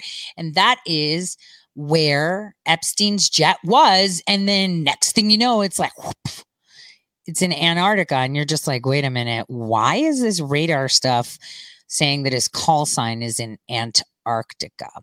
So that was really bizarre. I just thought I'd bring it up because it may be a glitch, maybe nothing, maybe, that the flight tracking system lost its marbles and just happened that he was at this really weird airport that has a lot of underground structures flanked directly with a laboratory that is in the middle of nowhere. And I'm just saying.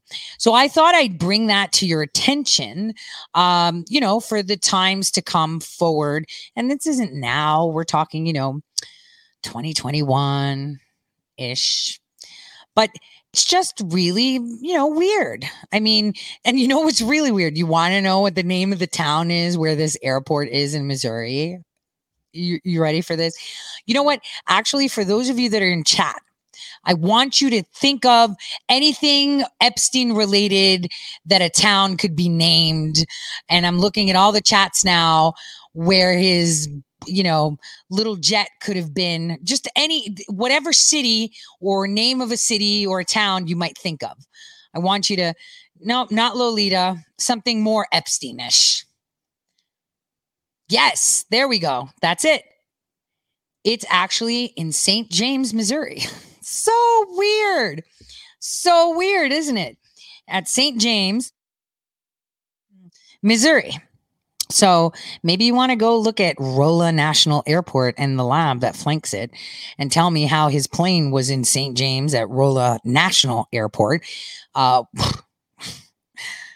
then just super glitch. It's like, whoop, I'm here in St. James, Missouri. And then it's like, whoop, I'm right here, Rothschild Island. Okay. So it was just really bizarre. And I thought I would just state it. It's just, one of those things. It's just like, oh, okay. I'm just saying. Because it's going to play a role. A lot of people don't seem to understand that, we're out there talking about Mars, right? Talking about space, right? But yet we have undiscovered territories within our nation. And did I say that out loud? Oops. Within our area of Earth. And so why explore outside when you haven't done your own backyard yet? So I thought that would be interesting. I don't know if I have any Ozarks that are listening, but if you're near the area, I mean, you may want to go take a look. It's kind of bizarre. Hence why today in our Telegram chat, I was posting pictures because I was putting together like my file, and I was actually pasting them over. And these are older pictures. But I was showing, the group, hey, what do you think of this? This is really bizarre, isn't it? Just to get more eyes, because I may already know, but I just want to see it from eyes that don't. Because that helps you deliver the information. Because when you deliver information, kind of like math, and you don't know where someone is mathematically, you could just say things that's way over their head. So I thought it would be interesting to just, make that mention and introduce you to the idea that we have, some weird instances that have occurred, and a lot of things we don't know about, and that it may be coming into our perspective very soon. So just kind of saying, it's pretty interesting. So let's shift gears now that I've took you down that rabbit hole to talk about the Supreme Court hearing right after this short President Trump amazing advertisement. It is actually one of my favorites. So take a listen. I am here as your president to proclaim before the country and before the world, this monument will never be desecrated. These heroes will never be defaced. Their legacy will never, ever be destroyed.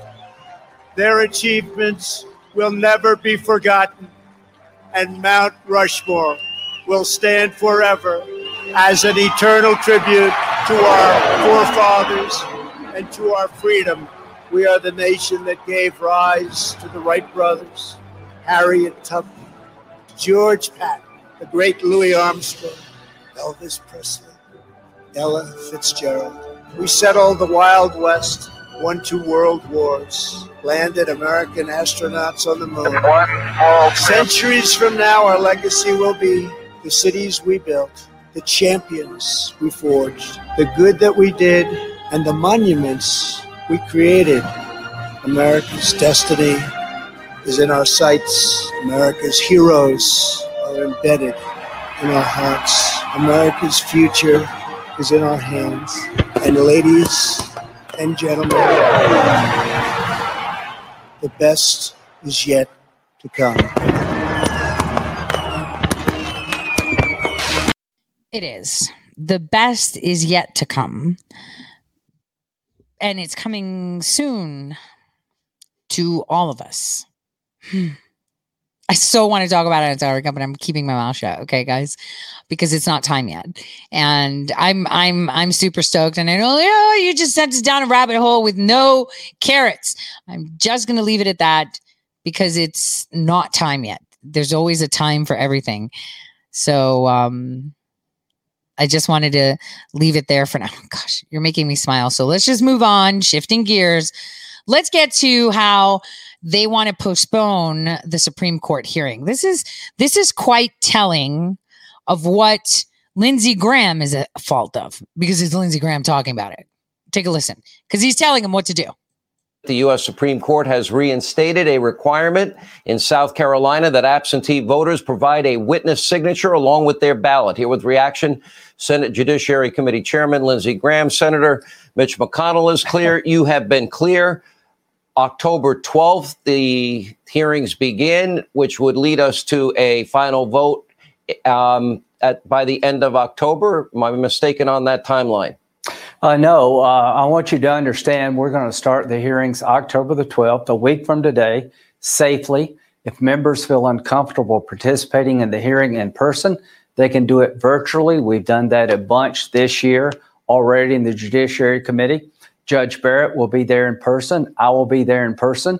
We'll set the room up for social distancing. We're going to move on. And as to Senator Schumer, if you can't see through this, Sean, you're just not looking very hard. I don't remember Senator Schumer asking the protesters to be tested before they came to my house and broke out my window. I don't remember any Democrat worried about testing during the riots. So this is an effort to deflect and delay. It will not work. She will be confirmed this year. We start on the 12th. She gets reported out of the committee on October the 22nd. Democrats will have plenty of time to ask her hard, relevant questions. If they try to destroy her, it will blow up in their face like it did with Kavanaugh. I'm excited about the hearings. I want every American to see Amy Barrett and how qualified she is. So around October 26th, is that about a safe date to look for final vote in the Senate on this? Well, it's up to Senator McConnell, but it'd be on the floor October the 22nd. And Democrats are trying to destroy her already using her religion. The Democratic Party is trying to take back the House, the Senate, beat President Trump. They're having an insane amount of money from this Act Blue site, raised over $300 million since Justice Ginsburg passed. My opponent in South Carolina, of all places, will raise $100 million. So if you're out there and you want to close the gap, go to lindseygraham.com to help me, because I'm going to be fighting for Judge Barrett. I'm going to be standing up for conservative judges, and I'm going to help President Trump get this nominee through and on the court. It will be a tremendous accomplishment for President Trump and our country to have Amy Barrett on the Supreme Court. It's going to happen. I thought you did very well in your debate over the weekend. I didn't. I think you're just giving them what they need so that they can stymie this, and I'm really pissed. So he said October 22nd, it's going to be on the floor. Great. While we have a hot mess on our hands between the 15th and the 17th, we're going to have that on the floor. In the meantime, though, I wanted to say, all of us should be asking a question. Why is Senator Harris, Kamala, in Utah? Like, what is she doing in Utah for a week and then some before her debate with the VP? Do you know what's in Utah? Do you guys know what center we have in Utah? We have a center that is leading in biowarfare there. It really upsets me, obviously, if she enters any of those facilities or anything like that, we'll know. But the question is, why is she there? In Utah, out of all places, why is Kamala in Utah hanging out for a week? Like, hello, it's not even stomping grounds. Why are you in Utah? I mean, we all know the Mormons and their connections with cartels and all that stuff, and the DEA and ATF. Some of you may not. I'm just giving you kind of a cliff notes right here. We know, to have their compounds and stuff. But the question is, why is she there? It's not even that big of a state to win. It's always red. No matter what they do, it's going to be red, period. So what is she doing there? Is the question you should be asking. I mean, I'm terrified as to think what she could be doing there. And it may have something to do with this. China is going to eat our lunch? Come on, man. We want to see China rise. It is in our self-interest that China continue to prosper. They're not bad folks, but guess what? They're not a competition for us. A rising China can be a significant asset for the region and the world, and selfishly for the United States. We want China to grow. What are we worried about?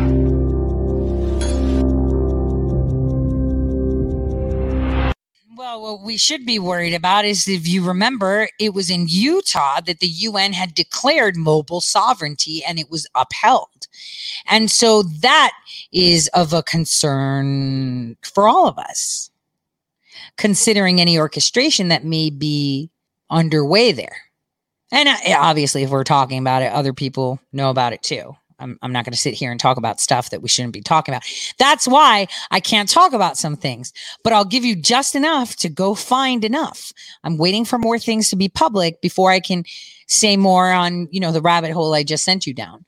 So this is not a rabbit hole that I'm sending you down. This is, she said it herself. What is she doing in Utah all this time? This is a concern. And this couples with the fact that I received notifications from people in North Dakota that Governor Burgum was actually on the west side of North Dakota talking about the schools there. This is really freaky, guys. Okay, listen. And they were talking about with the school councils there, they were talking about funding certain districts that didn't have enough kids. They were overwhelming one high school. They need to build another one. They didn't have enough money. So what he recommended was that some districts join together and become one school district that are far and apart. And the, parents and the councils kind of said, all right, well, how does that make sense? He's like, oh, because the Canadians need us to have that set up for them. And it's like, was that a Freudian slip? Like, people ask for clarification. And remember, I told you, if ever the UN comes down, if ever there is a global order that comes down in order to set, it will be coming from that state. I've said that. And that's because of the access that they have through the abundance of land that the Native American reservations have with their little treaties with the UN. So this is a concern. Okay. Coupled with that fact and her being there, why would the state of North Dakota make decisions on their school districts and building schools to help Canada when they're not even that close to Canada? This is Williston, right? Oil boom town out west. So the question everyone should say is, what do the Canadians have to do with North Dakota? I'm confused. And so this is where you see the thread, and everyone must start to pull on it to unravel it and figure out what they're really talking about. The Canadians were just caught having their weapons found in war zones that they shouldn't be, like, I don't know, Armenia, for example, and they never sold any weapons to Azerbaijan, but they sold weapons to Turkey, and Turkey has been attacking the Armenians that they are guilty of genocide to. So I'm just saying the Canadians are spinning something that isn't too nice right now. And I thought today's show can end with Steve Bannon, who I like, and I'm glad that Maria Bartiromo has him on because, everyone jumped ship on Steve Bannon and called him all the names in the book, right? From everything. But obviously, like I said, righteous people can get mud on them, but that mud will wash right off with a little bit of truth and light. Chief Strategist Steve Bannon pleading not guilty in an alleged scheme to defraud donors in a $25 million fundraiser to build President Trump's border wall. Bannon was accused back in August of taking more than $1 million from the nonprofit to pay his personal expenses. 3 other men were also charged. Joining me right now is Steve Bannon. Steve, it is great to see you this morning. These charges happened since the last time I spoke with you. What is your response? Complete total nonsense. My C4 had a $1 million contract to provide services. This is the administrative state trying to stop me from working for President Trump on his reelection, and it's an abject failure. The law of unintended consequences. I've got a bigger platform, more access to resources, and I'm more engaged in President Trump's reelection than ever. I'm leading a national tour about the plot to steal 2020 that the Democrats, since they've had mass hysteria with their voters, no Democrats want to go to the polls to vote. They want to steal this from President Trump starting on the evening of November 3rd after he has a massive game day victory. So no, totally innocent, complete joke. That'll all be shown later. That's for another day when we go to court and blow this thing out. Right now, this is all about reelecting President Trump. If we don't reelect President Trump, this country is going to be in a deep dive. So let's talk about that. The president speaking directly to the American people last night, just hours after being released from Walter Reed Medical Center. Here's the president last night. Take a listen. Don't let it dominate. Don't let it take over your lives. We have the greatest country in the world. As your leader, I had to do that. I knew there's danger to it, but I had to do it. So he is now under the watch of top doctors at the White House. He continues treatment, Steve, but his critics are going mad that he left the hospital so quickly. What does this mean for the campaign? Talk to us about what your reaction is to all of this happenings in the last 24 hours. Look, we're on the set right now of War Room Pandemic. As you know, Maria, I started covering this months before the mainstream media did. They were laughing and heckling me because I know the Chinese Communist Party and I know China. This came from the Chinese Communist Party. What you're seeing from the Democrats over the last 24, 48 hours is the same hysteria that has forced their voters not to want to go vote. It's a linkage between Biden's campaign, the hysteria, and the mainstream media. President Trump is offering up leadership. Hey, the virus is a fact. There's no doubt about that. But you've got to work through that with rational decision making. On the debate, President Trump was talking about second and third order magnitude impact of this of the virus, and what we have to do as a country to have selected targeted interventions to look at comorbidities to open up the country. In New York City, look at the disaster that De Blasio and Cuomo, Democratic governors and mayors, have made it the greatest city on earth. What Biden wants to do is go down the basement, okay, and just hide. That's an abdication of leadership. That's playing into the hysteria. What Trump offers is leadership. He's got the CCP virus and he's powering through it. And I think he's showing the country real leadership. This is, to me, if the Democrats think they're going to win on COVID, I get another thing. When President Trump goes out and makes this compelling case that he's making right now that he's got the disease and he's powering through it, like the country has to power through it, and remember, these decisions are very tough. You got to mitigate the risk and you got to make tough decisions. That's what President Trump is showing. It's called leadership. Joe Biden is just buying into the hysteria. Oh, let the scientists make decisions. It's not that simple. The scientists are advisors about data and information that you then make decisions off of. I think right now, President Trump, I look at last weekend as like almost a Billy Bush weekend. Now he can step up and power through this thing, get focused. He's the best closer ever. Let's compare and contrast the leadership of President Trump and the buying into the hysteria that Joe Biden has. But Steve, you heard the last segment, right? They're going to cheat. Already his critics are out demanding that he cover up, wear a mask, get back inside, get back to the hospital. They are angry that he's back at the White House and he seems to be beating this COVID situation. And the ballots. I mean, I don't know if this administration has the number of lawyers that Biden does, but you heard Hillary Clinton. She says Joe Biden should contest this election, whatever it takes. No, Maria, she said, don't concede under any circumstance. Look, this is what I've been working on. I was never going back to the campaign.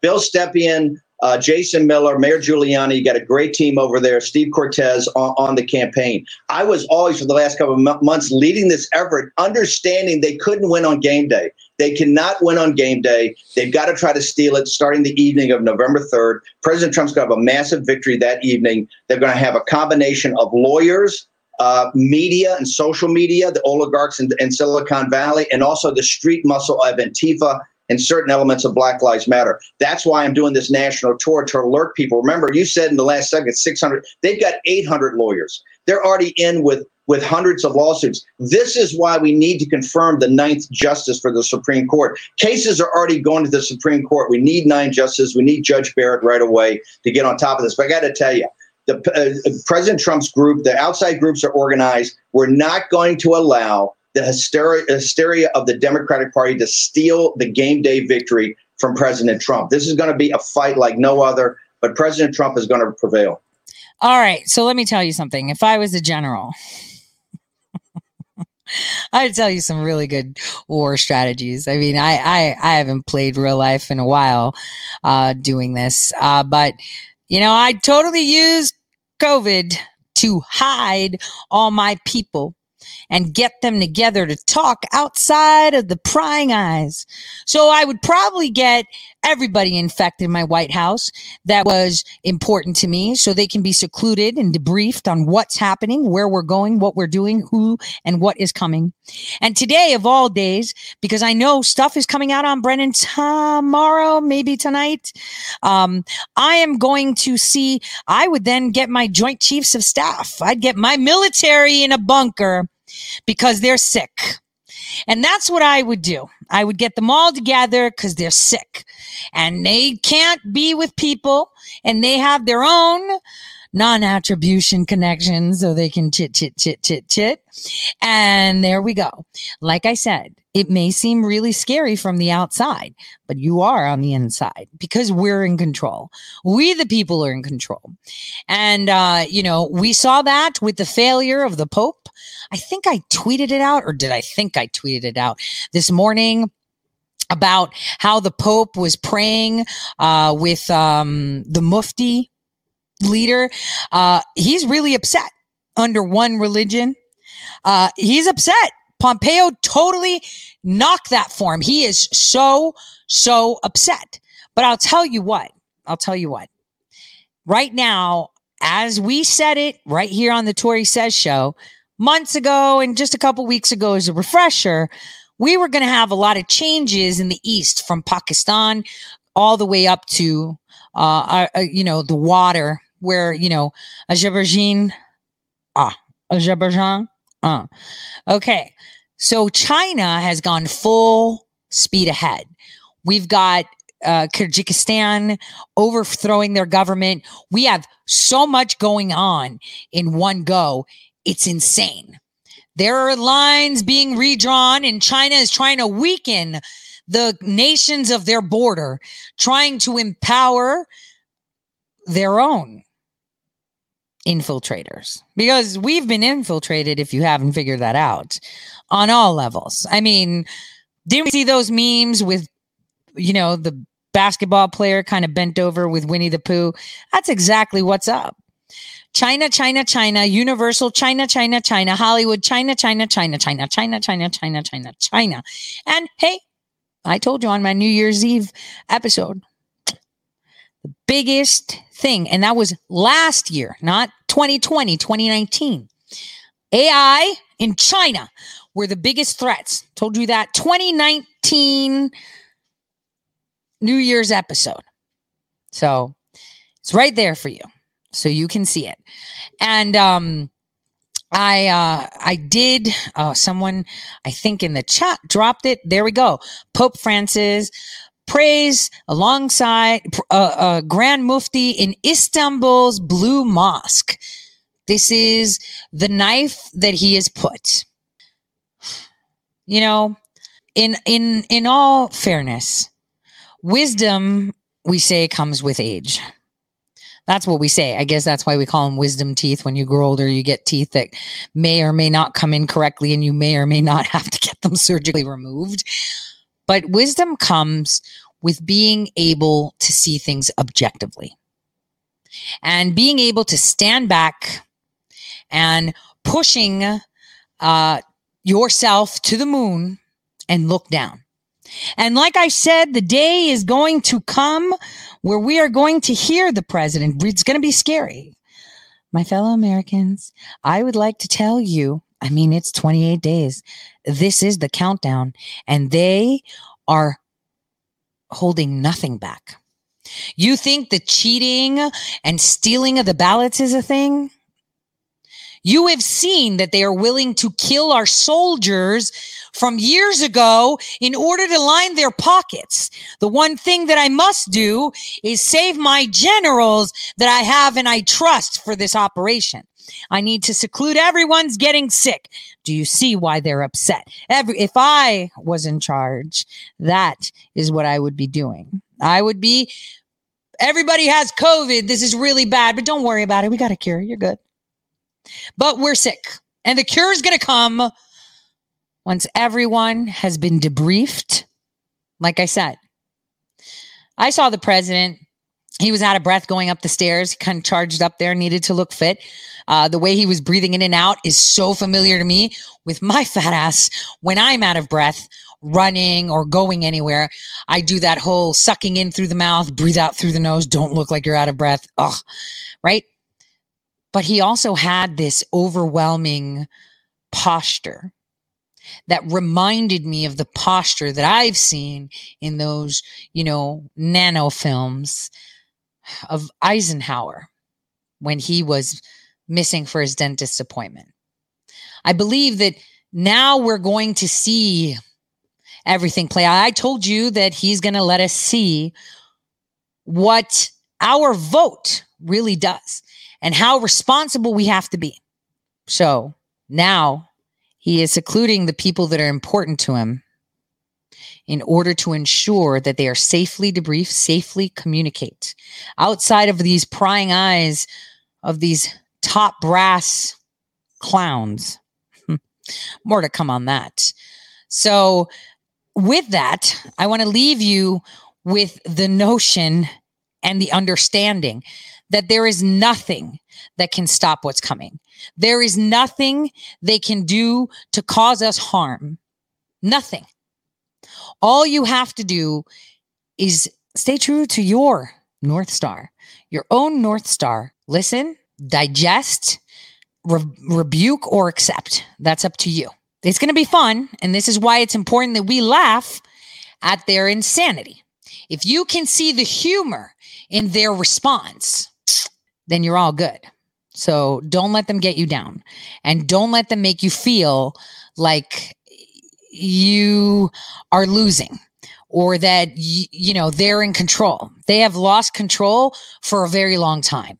This is their last, you know, breath, you know, their last push,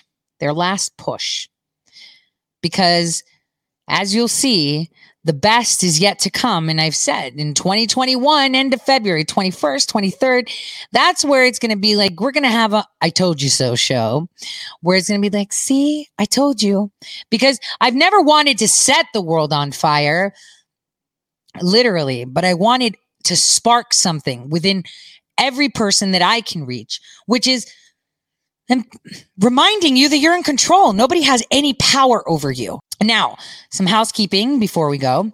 Christmas is coming. So for those of you that are on my Subscribe Star, I do have a Patreon too.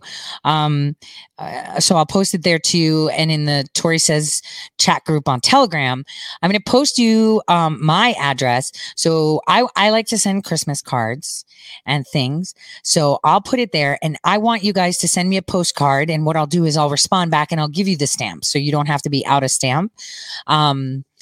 And because I want to send you guys a Christmas card. So whoever sends me a postcard gets a Christmas card too. So that way I have your address and you don't have to like send it over social media or anything. It could be snail mail. I think those are the most exciting things when we get things unexpectedly, you know, in our mailbox. I've had some people reach out to me. Guys, some people have sent me some books. I got an amazing picture. And it's like Christmas. So I know it's like Christmas already. And it's like, girl, November 1st, midnight, I've got a wreath on my door. And the decorations are already out, probably in the living room, like on Halloween, so that I can put them on. And you know what? Now that I live in an apartment, I'm probably going to start decorating way early. And I play Christmas music 24/7.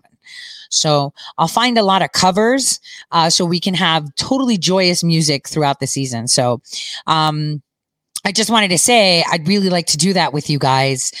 So I'll put that out there, you know, because I think it's something cool we should all be doing. It's kind of like one of those book club things that friends do. But in this case, it'll be giving each other very nice wishes. So on that note, I want to remind you, whatever's coming up today and tomorrow, it's already been planned. It's all good. They can't stop what's coming. And that's what terrifies them the most, that they can't. And they know it. So that's the best part. God bless everyone. Leave me, I don't want to set the world on fire. I just want to start a flame.